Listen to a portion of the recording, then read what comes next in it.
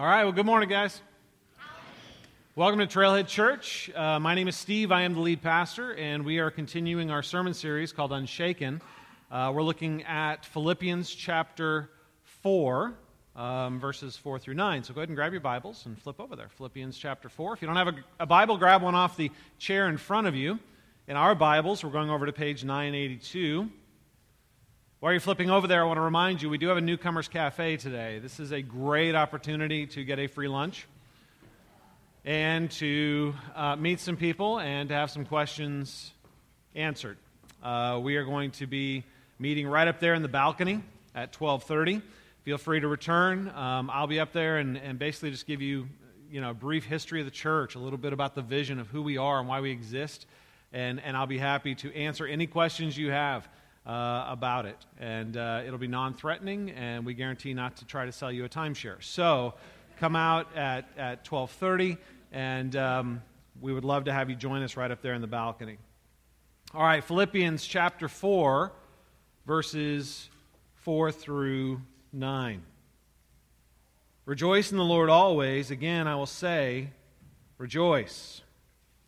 Let your reasonableness be known to everyone. The Lord is at hand. Do not be anxious about anything, but in everything, by prayer and supplication with thanksgiving, let your requests be made known to God.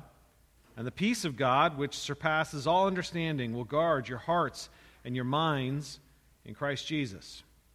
Finally, brothers, whatever is true, whatever is honorable, whatever is just, whatever is pure, whatever is lovely, whatever is commendable, if there is any excellence, if there is anything worthy of praise, think about these things.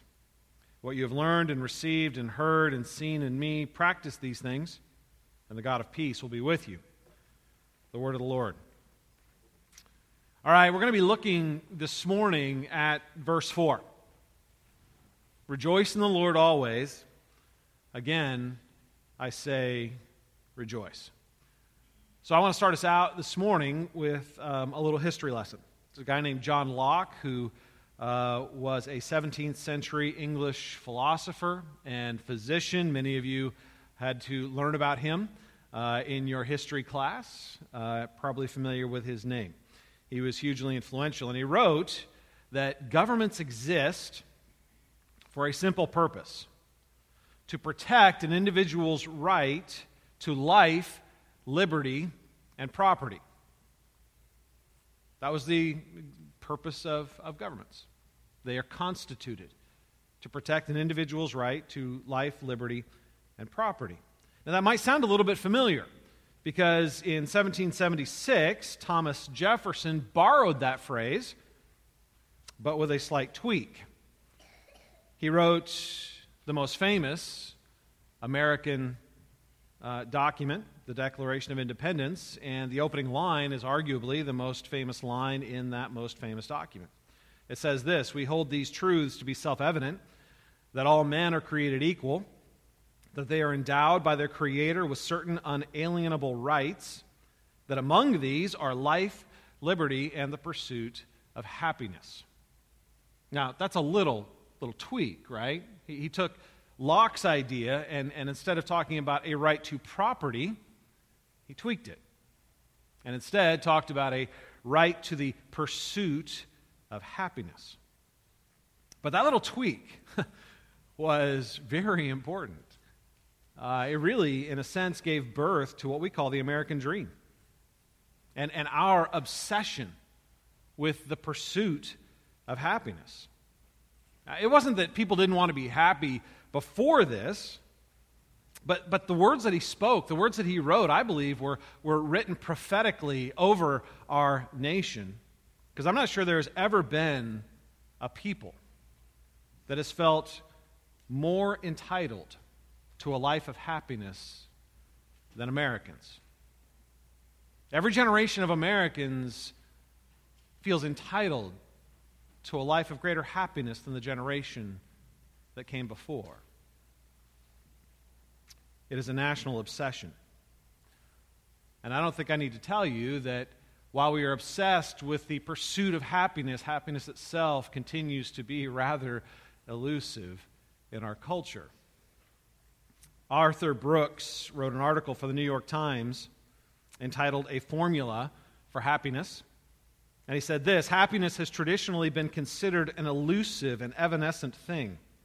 To some, even trying to achieve it is an exercise in futility. It has been said that happiness is as a butterfly, which when pursued is always beyond our grasp, but which, if you will sit down quietly, might alight upon you. I think there's real truth here. And that truth is discovered by most of us fairly early on, and that is that happiness is elusive. And that it quickly leaves if it arrives. I was looking at an old journal that I wrote when I was in high school. I mean, I was just a young punk. And at 16, 17 years old, whenever it was that I wrote it, I was already jaded. I wrote in there, I'm not sure happiness even exists. Maybe all the best you can hope for is the pursuit of happiness. And I think, honestly, most of us have kind of come to that conclusion. So, what are we supposed to do with a command like this?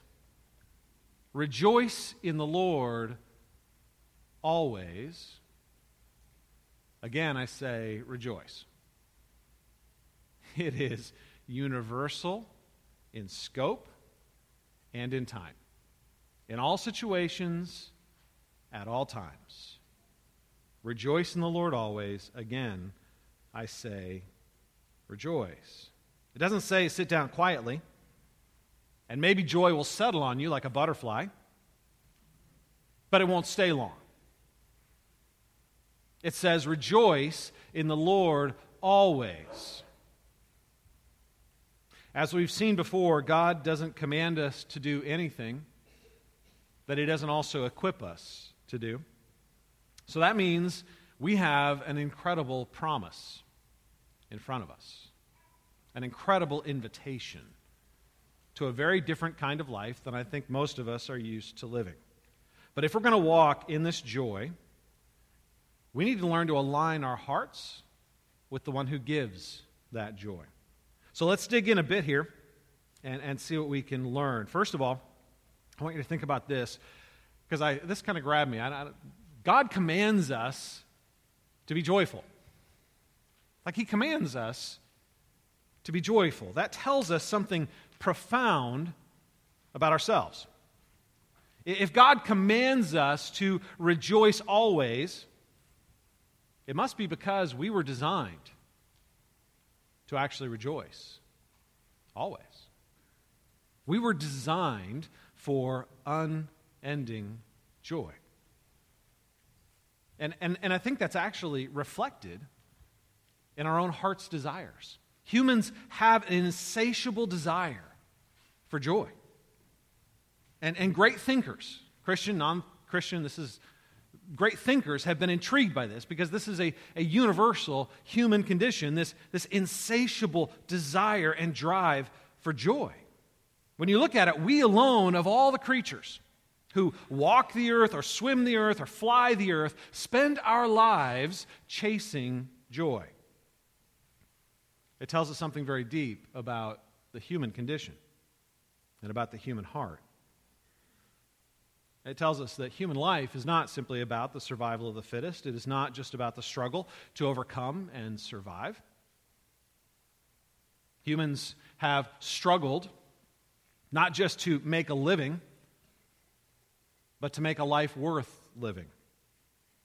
And that's because human life, at its core, finds its meaning in joy. Because we were created for joy. Like a fish swims in the water or a bird flies in the air, we were created to exist in joy. But the joy we desire and intuitively know it exists, even though it is elusive in our daily experience, seems like a butterfly. It seems elusive and fragile, but we know it's real. And when it's not here, I ache in its absence. And when it is, I long to experience it more deeply. But it does pass. And that has led some people to conclude that the pursuit of happiness is, in fact, a fool's appetite.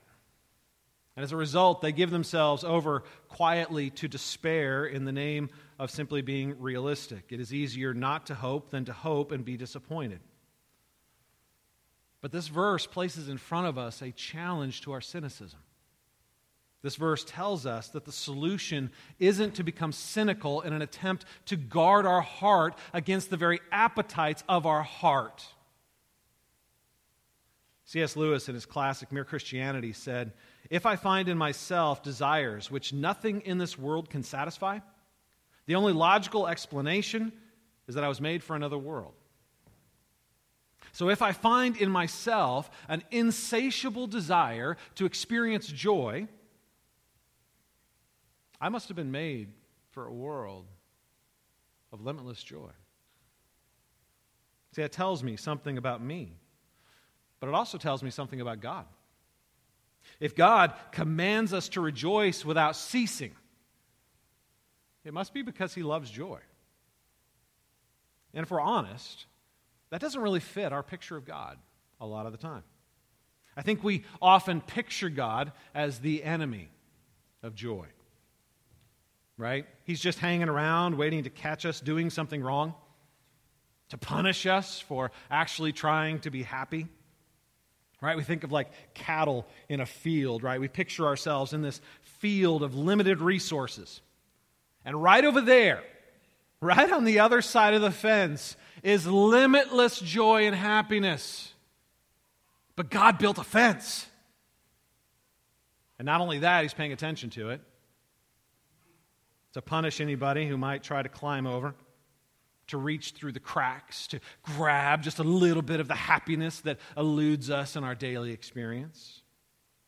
Everything we want, everything that will make us happy seems to be right over there, just out of reach. You guys, that's often how we picture God. We picture God as the great cosmic killjoy. He just exists to taunt us with what we can't have, to create desires and then make rules where those desires can't be fulfilled. He wants us walking around looking like we've been baptized in lemon juice, sour and unhappy. You guys, listen. If God commands us to rejoice unceasingly, it's because He loves joy. It must be that He not only loves joy, but that He is joy. Because God doesn't command us anything that's disconnected from His character. It is His essence. It isn't just what He feels, it's part of what He is. I mean, let me ask you, do you, on a regular basis, picture God as a joyful God? What's your mental image of God? When you approach God in prayer, when you approach God in the Word, when you approach God when you've done something wrong, when you approach God when something's gone right, do you picture God as a God of joy? A laughing God? A delighting God? A playful God? Or do you picture Him as a disconnected and slightly disapproving parental figure, always waiting for you to prove yourself, always waiting for you to do just a little better? Zephaniah 3:17 is one of my favorite descriptions of God. And it describes God at the moment that He is, it is united with the people He's redeemed. It's describing that moment, which is still, in a sense, future. It's present in the sense that it is real, but it is future in the sense that the event itself, we're going to experience this. It's prophetic. Zephaniah 3:17, the Lord, your God, is in your midst, a mighty one who will save. He will rejoice over you with gladness. He will quiet you by His love. He will exult over you with loud singing. Is that how you picture God? He will rejoice over you with gladness. Like a father when he gets home after a long day and his little princess runs out the front door. Daddy, daddy, daddy. He rejoices over us. When a mother sees her child and that child yearns for her and the joy that rises up in her heart.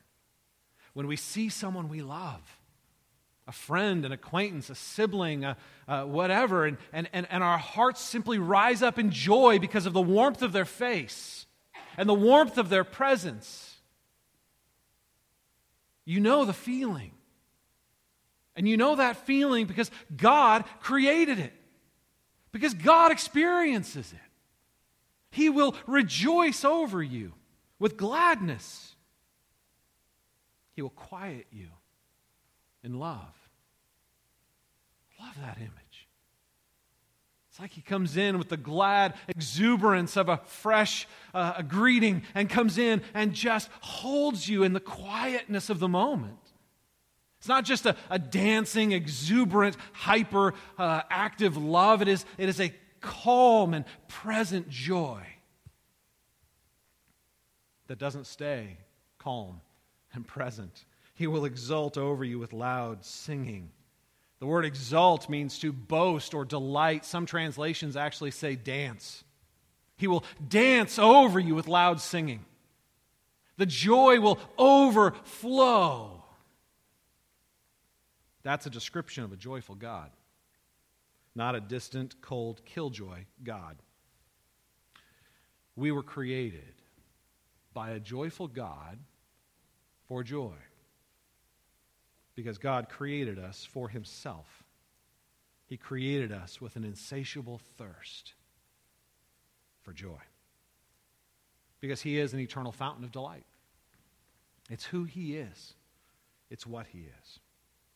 Now, I want you to notice our verse carefully, because it doesn't just say rejoice always. It says rejoice what? Let's try it again. It says rejoice what? In the Lord. It's an important little phrase. Rejoice in the Lord always. You guys, God is infinitely delightful, and He wants us to feast on that delight. But unlike a feast here, the more you eat, the more you enjoy. I mean, when you have a feast here, think about it. What's the most enjoyable part of the feast? It's the first couple of bites. It is when your appetite is the strongest and your senses are most present. The longer you eat, the duller you become. The more you drink, the less you taste. But when we feast on the presence of God, when we feast on our delightful Creator,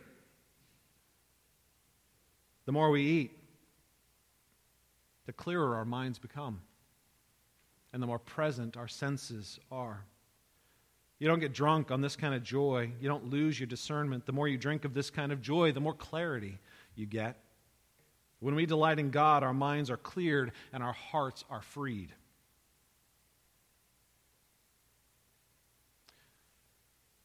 What are the things that give you joy? And I don't mean that in an accusatory sense, like what outside of God? I'm saying what things actually give you joy, right? For some of you, it might be a perfect pairing of wine and cheese. But some of you are like, dude, I am not a wine and cheese kind of a guy. All right, for you, maybe it is a perfect pairing of a beer and a brat. Okay? Maybe it is. But let me ask you something. Who created your taste buds? God. Who created that pleasure and then gave you the ability to appreciate it? God. Maybe for you, it's the joy of completing a task. That's what really gives you joy, a work of art that is finally realized, or a project around the house, or something done at work where you have to labor diligently and it is finally produced, and when it is done, that sense of accomplishment and productivity gives you joy. Who gave you the drive for productivity? Who gave you the ability to both create and accomplish? God. Maybe for you it's relational. It's when friends are nearby or family is safe, when you know that all of the ones in your little nest are safe and happy. Then you feel joy. Who created your ability to relate with others? Who created not only the venue of relationships, but gave you the capacity for relationships? God. Because all of these things reflect aspects of God. All of these things flow from His character. And as we enjoy the gifts of God, we learn more about the God who gives the good gifts. As we take joy in what He has created, we discover more of the joy of the Creator. These things do not necessarily have to compete with our joy in God. God created them. And they didn't just flow from His mind, they flew from His heart. We experience these things because they originated in the heart and the experience of God.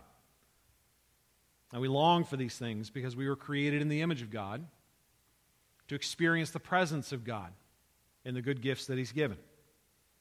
To delight in Him, even as we delight in the things that He's given. Because those things point us to the giver of the gifts. See, the problem isn't the gifts. The problem is when we try to take the gifts and make them replace the giver of the gifts. The problem is when we try to feed our appetites on the things that He's given instead of the one who gave them. When we try to take an infinite need for joy and feed them with temporal, passing pleasures. We long for these things because we were created in the image of God to delight with Him in the perfection of His character. So how do we get there? How do we experience this joy? I want to give you two principles. The first is this. If you want joy, you can't make your goal to have joy. If you want joy, you can't make it your goal to have joy. See, there's a problem with the pursuit of happiness. As soon as we make happiness the goal, we actually block ourselves from achieving the very thing we want. When we make joy our goal, we make joy about us. And joy doesn't work like that. Joy isn't a prize to be captured or a creature to be put in a gilded cage as if it could live isolated and could survive away from its source. Joy. Joy is the response of my heart to a relationship, and it can't survive apart from that relationship. Joy is the response of my heart to a relationship, and it can't survive apart from its connection to that relationship. You can't take joy and make it an end in and of itself, or you destroy the very thing that ultimately enables you to experience it. That means joy can't be my goal. The relationship needs to be my goal. Think about it in human terms, you guys. Someone who marries because they are determined to have joy in their marriage is setting themselves up and their marriage up for failure. Think about it. Somebody who marries because their goal is to experience joy in marriage is setting themselves up and their marriage up for failure. It'll destroy their marriage because they will treat the person they're married to as a means to an end. Their goal is their joy. The person they're married to becomes a means to an end. My joy. My joy is my goal, and you're my way to get there. And it doesn't take long before somebody senses that and resents that. It's not long before somebody fails us in being the deliverer of the joy we pursue. And we begin to resent them and blame them for our lack of joy. You know when we're joyful in our marriages? When joy is the last thing we're thinking about. That's when we're joyful in our marriages. You want to know when we're joyful in our friendships? When joy isn't the goal of the friendship. When we're with somebody and joy is the goal, we're constantly asking the question, how do you get me what I want? How will you deliver me into the experience I crave? How will you be the means to my end? And as long as they're entertaining enough and engaging enough and interesting enough, as long as they feed your ego enough, as long as they give you what you want enough, you'll value them. You'll be with them. It'll look like a good relationship. But it won't be. Because as soon as they stop being the means to your end, as soon as they become actually human and have flaws and make mistakes and hurt you and have selfish impulses and actually have needs they want you to meet, our joy gets derailed. When joy isn't our goal, when loving well is our goal, our relationship will flourish. You get what I'm saying? You can't have joy if joy is your goal. Joy is the byproduct of having a relationship, and a relationship is the result of putting somebody else above you. Their needs, their desires, their wants. You learn to take joy in their joy. You learn to have happiness in their thriving, even if it comes at your expense. Ironically, that's when you experience joy. And that's when relationships thrive. And this is true in the church as well. Dietrich Bonhoeffer said this: the person who loves their dream of community will destroy community, but the person who loves those around them will create community wherever they go. See, some of you don't have any joy in your relationships at church.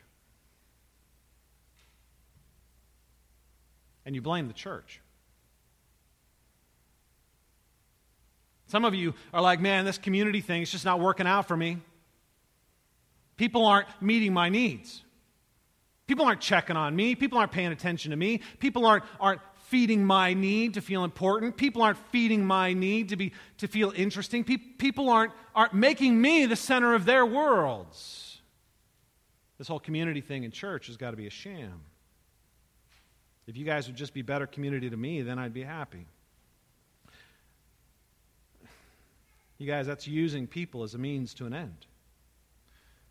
We have legitimate needs for community.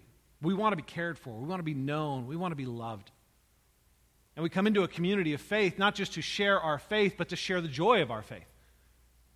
To move into a world, an ecosystem, a way of doing life in which we are known and can know and are loved and can love. But if joy is your goal, you will use the people around you as a means to an end.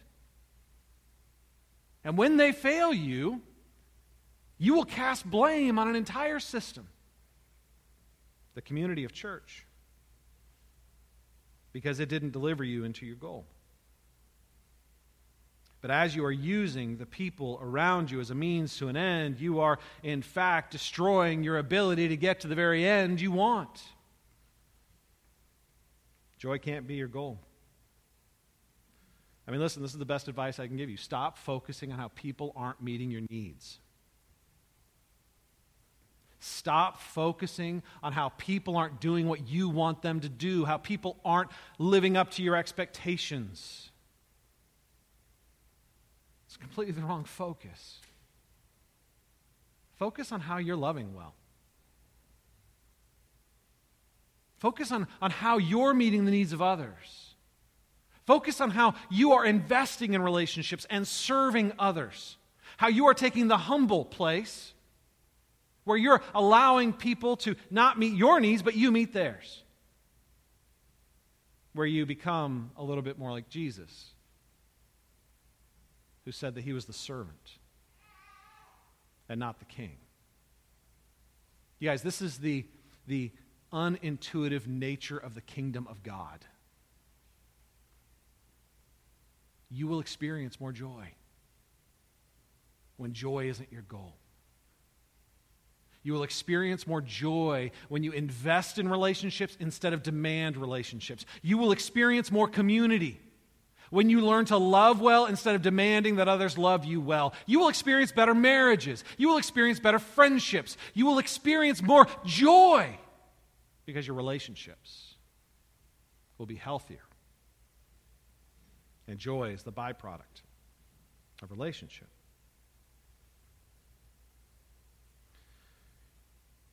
You need to love others. You need to build the community you crave by pursuing relationships. You need to love others the way you want to be loved. This is true with people, and this is true with God. Joy can't be the goal of your relationship with God.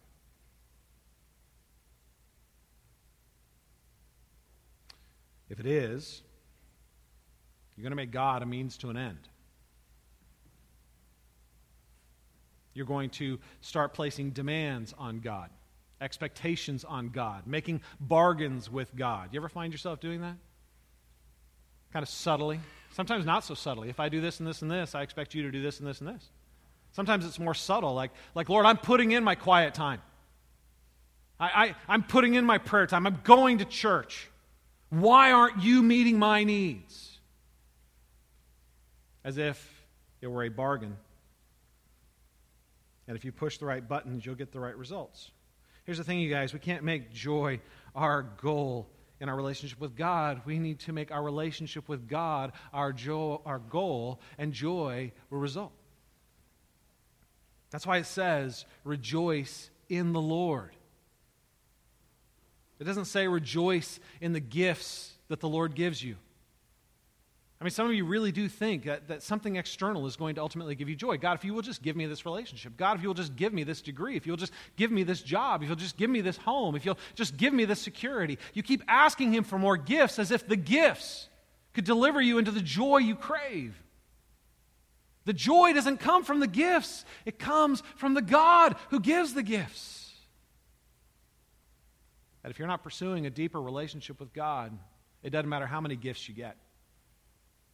You're going to miss the joy. Do you realize that you can have a life of perfect security, perfect abundance, and not have joy? Because joy is the byproduct of relationship. So when we read our Bible, when we pray, when we go to spend time with believers, there are right ways and wrong ways to do this. Some people do their quiet time like this little box they check off. Like, okay, I had my quiet time today. I can feel better about myself. Okay, I had my little prayer time. Okay, that was good. All right, I was at church. Man, I am a 3-star Christian right now. And we really think we deserve something from God as a result of this. You guys, I mean, think about how ludicrous this is. It would be like you coming down to breakfast with your spouse and sitting across from them and never looking at them. Never seeing them. Never moving into intimacy with them, but you're there. You put in your time. You checked off the box.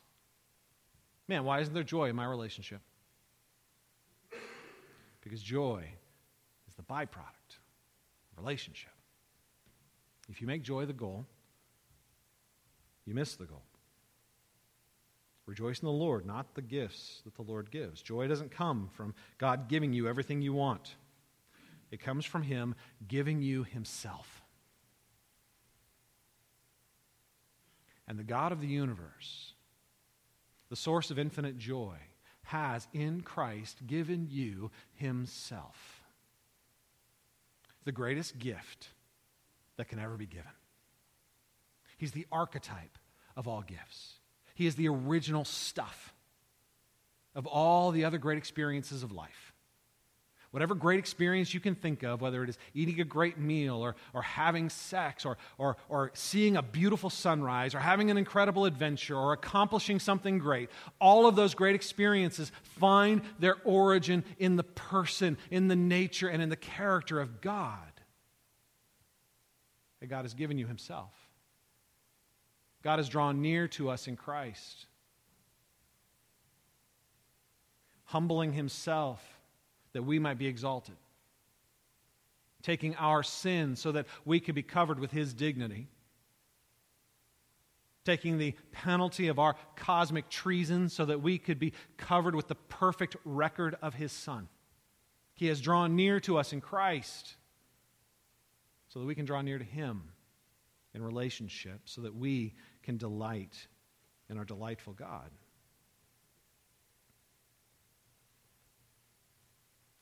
You can have every gift He gives, but if you aren't experiencing the nearness of relationship, you won't have joy. You'll have distraction and pleasure and entertainment, which is what most of you are settling for. If I can just have a momentary distraction, if I can just have a momentary pleasure, if I can just have enough entertainment to kind of quietly distract me from the quiet despair of my life. And we're offered so much more.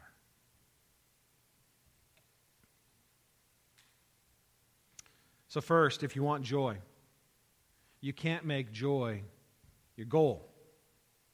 You need to make relationships your goal. And most importantly, your relationship with God. The second thing is this: if you want to have joy, you're going to have to fight for it.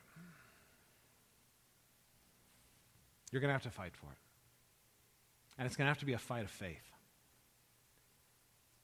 Joy is the natural byproduct of relationship. But we live in a broken world.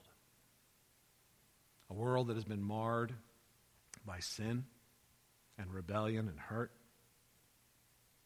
You guys, if joy is the byproduct of relationship, what happens when that relationship gets hard? What happens when the person we love feels far away and distant from us? This happens in human relationships all the time, whether it's a spouse or a best friend.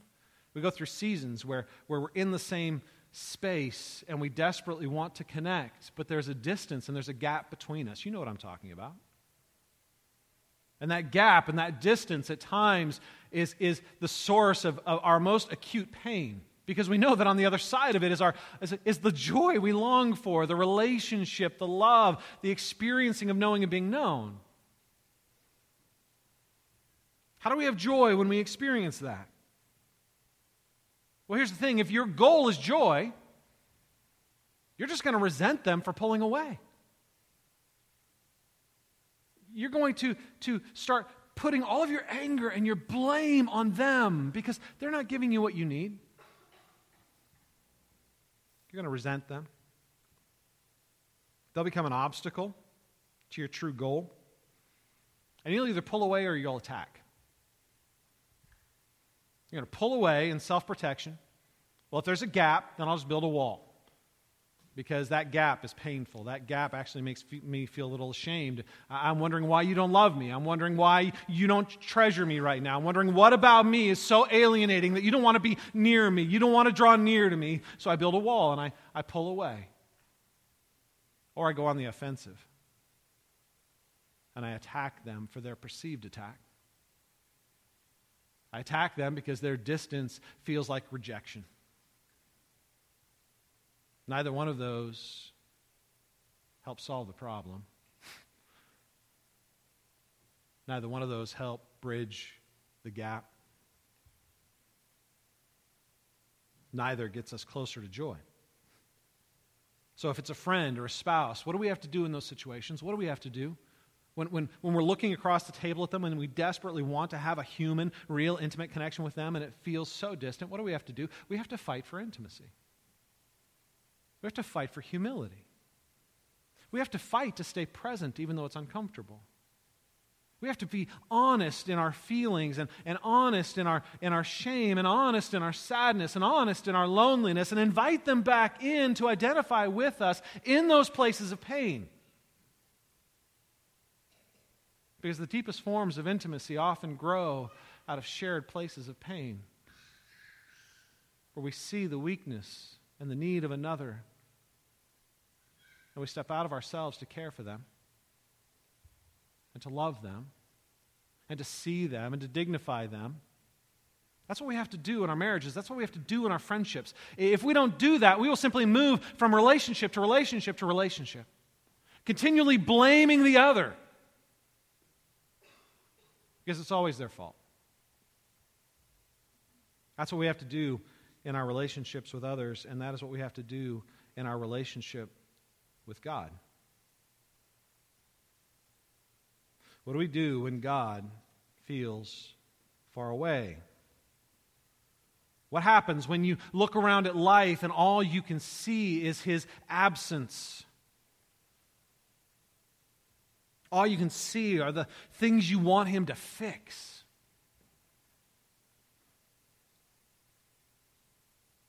All right, can I be real with you guys? Because I'm going to be. I was dreading this sermon this week. I was dreading this sermon. I didn't want to preach this text. Not this week. I sat in this verse all week. Rejoice in the Lord always. Again, I say rejoice. And it felt a million miles away. It felt more like an impossible command than a warm invitation this week. I texted my friends on Friday. I got a group of pastor friends. We text each other on a regular basis. We pray for each other. We encourage each other. I texted them a prayer request. And in all the encouragements that I received back, one of them was, you realize you're going to have to share this text with your people, right? I'm like, all right.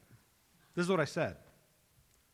And this was just me being honest and asking. I said, I have to preach on rejoicing continually in God. But I can't get the 100 kids who died in Aleppo this weekend out of my head. Or the 75,000 children who will likely die in Nigeria this year.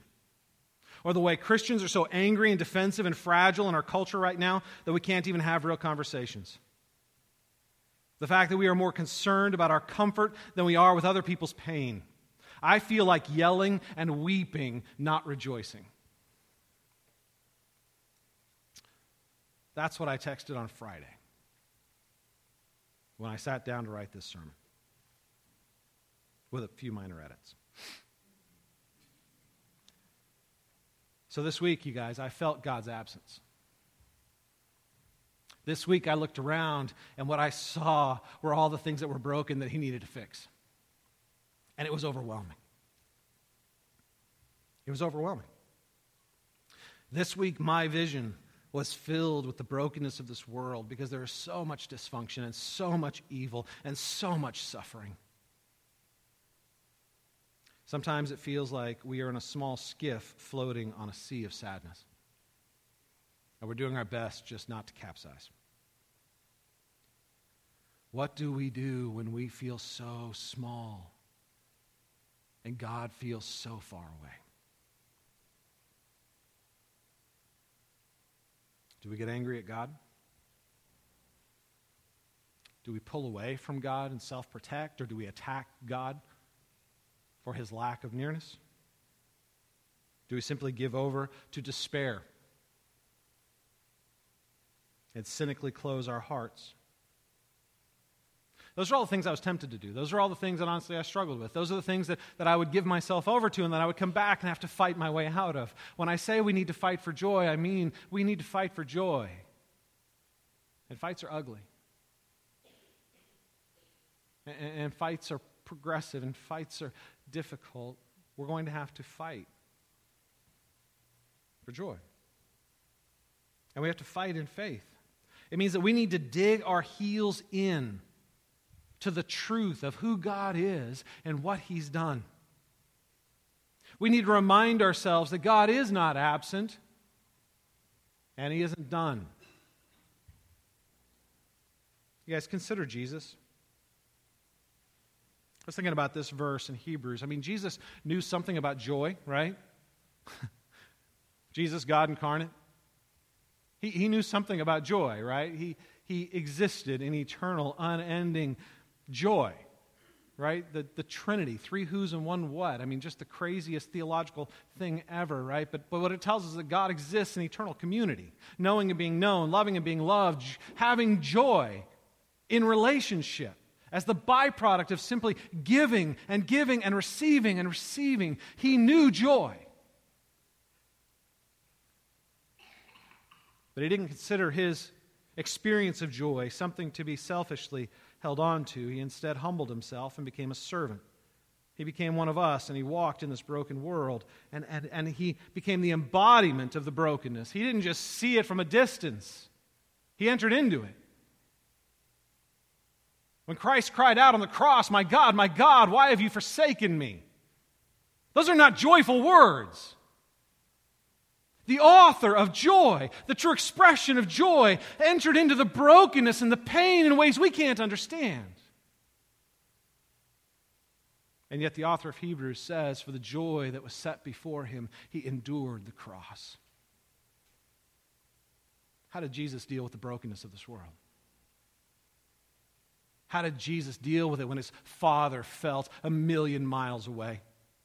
When he was in the Garden of Gethsemane weeping, praying so intensely, the blood vessels in his forehead were bursting and the blood was mixing with the sweat.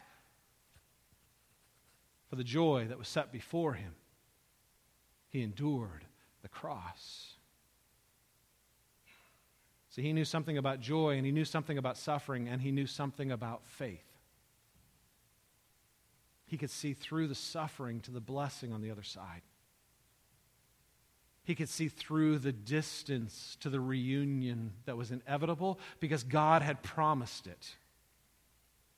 He dug his heels into the truth in faith. And for the joy set before him, he endured the cross.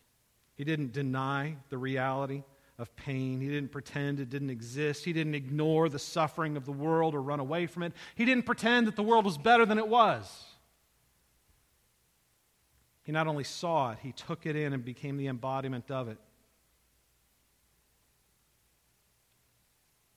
Because he had set his face in faith to trust his Father. I don't think this is an exceptional experience. Follower of Christ, you need to expect this fight. If your Savior had to pass through suffering to reach joy, you need to expect the same thing. You don't get a free pass from the brokenness of this world just because you are a follower of Christ.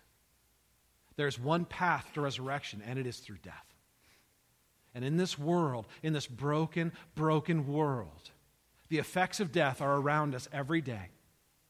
The evil, the betrayals, the deceptions, the self-serving, the senseless murders, the bombing of children.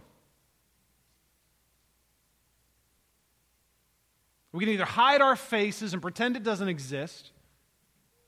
We can try to convince ourselves that all of this is just an illusion as long as we can protect our little domain and stop looking outside into the cold, cruel world. We can try to be, or we can dig our heels in faith.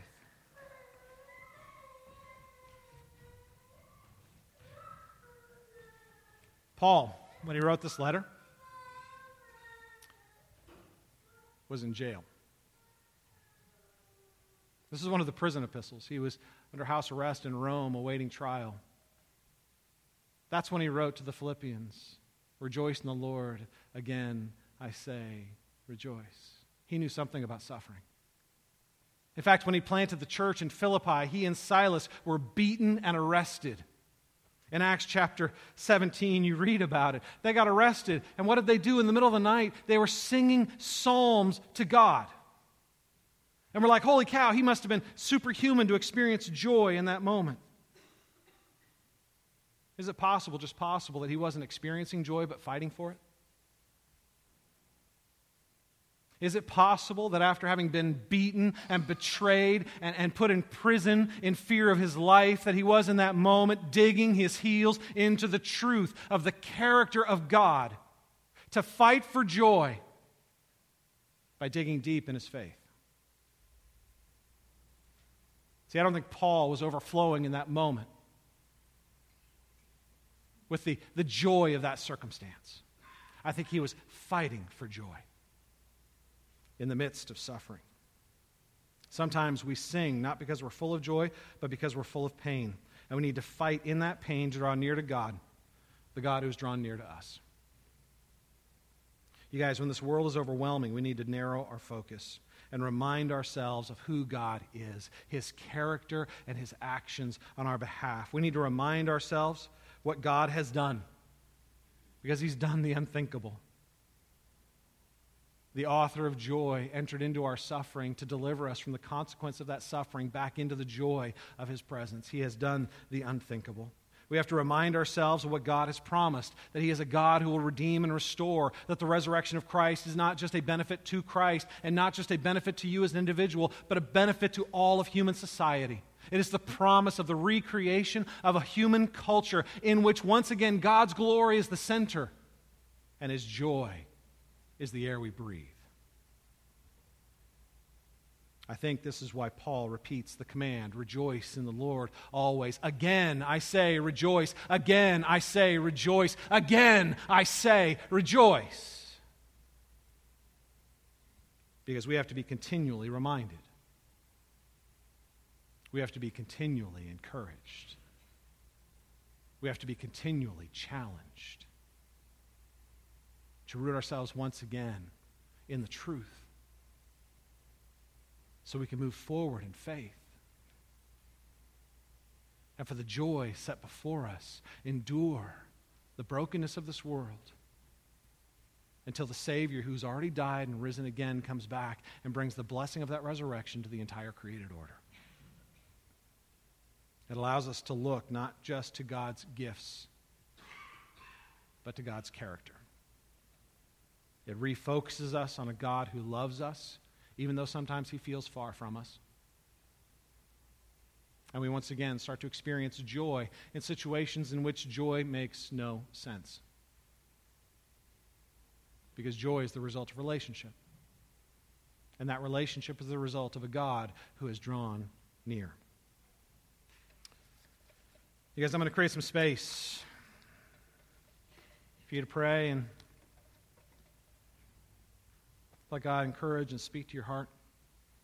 I'm going to pray for us. I would normally put reflection questions up on the screen, but this is a brand new building, which means the projector is going to fail. We got to find the bugs before we can fix them. So I'm going to pray for us. We're going to go into a time of reflection. I'm just going to ask you, man, just be honest with God.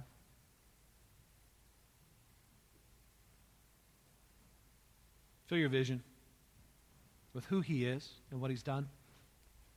And from that posture, invite Him once again to draw near. And pray for us. Father, we thank You that You are a good and giving God, that You are a God who has not rejected us, even though we preemptively rejected You, that You are not proud and refusing us because we refused You. You are humble and You invite us. We made this mess, and man, You walked right into the heart of it. You stepped into the storm to absorb the storm. You stepped into our sin to bear the consequence and penalty of our sin, that we might be redeemed and restored. Father, the brokenness of this world can be overwhelming. We need Your presence. Spirit, we need You to encourage our hearts. Lord, You draw near to the brokenhearted. You don't break what is bent. You restore and heal. I pray for my friends right now, those that are feeling the weight, that are wounded and hurt, are bent, and in fear of breaking. Spirit, will You draw near to them? Comfort their hearts.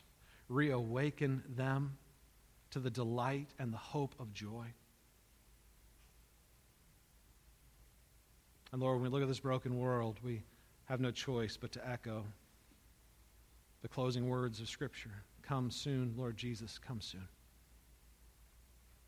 You guys take a few minutes and pray. We'll share communion in a moment.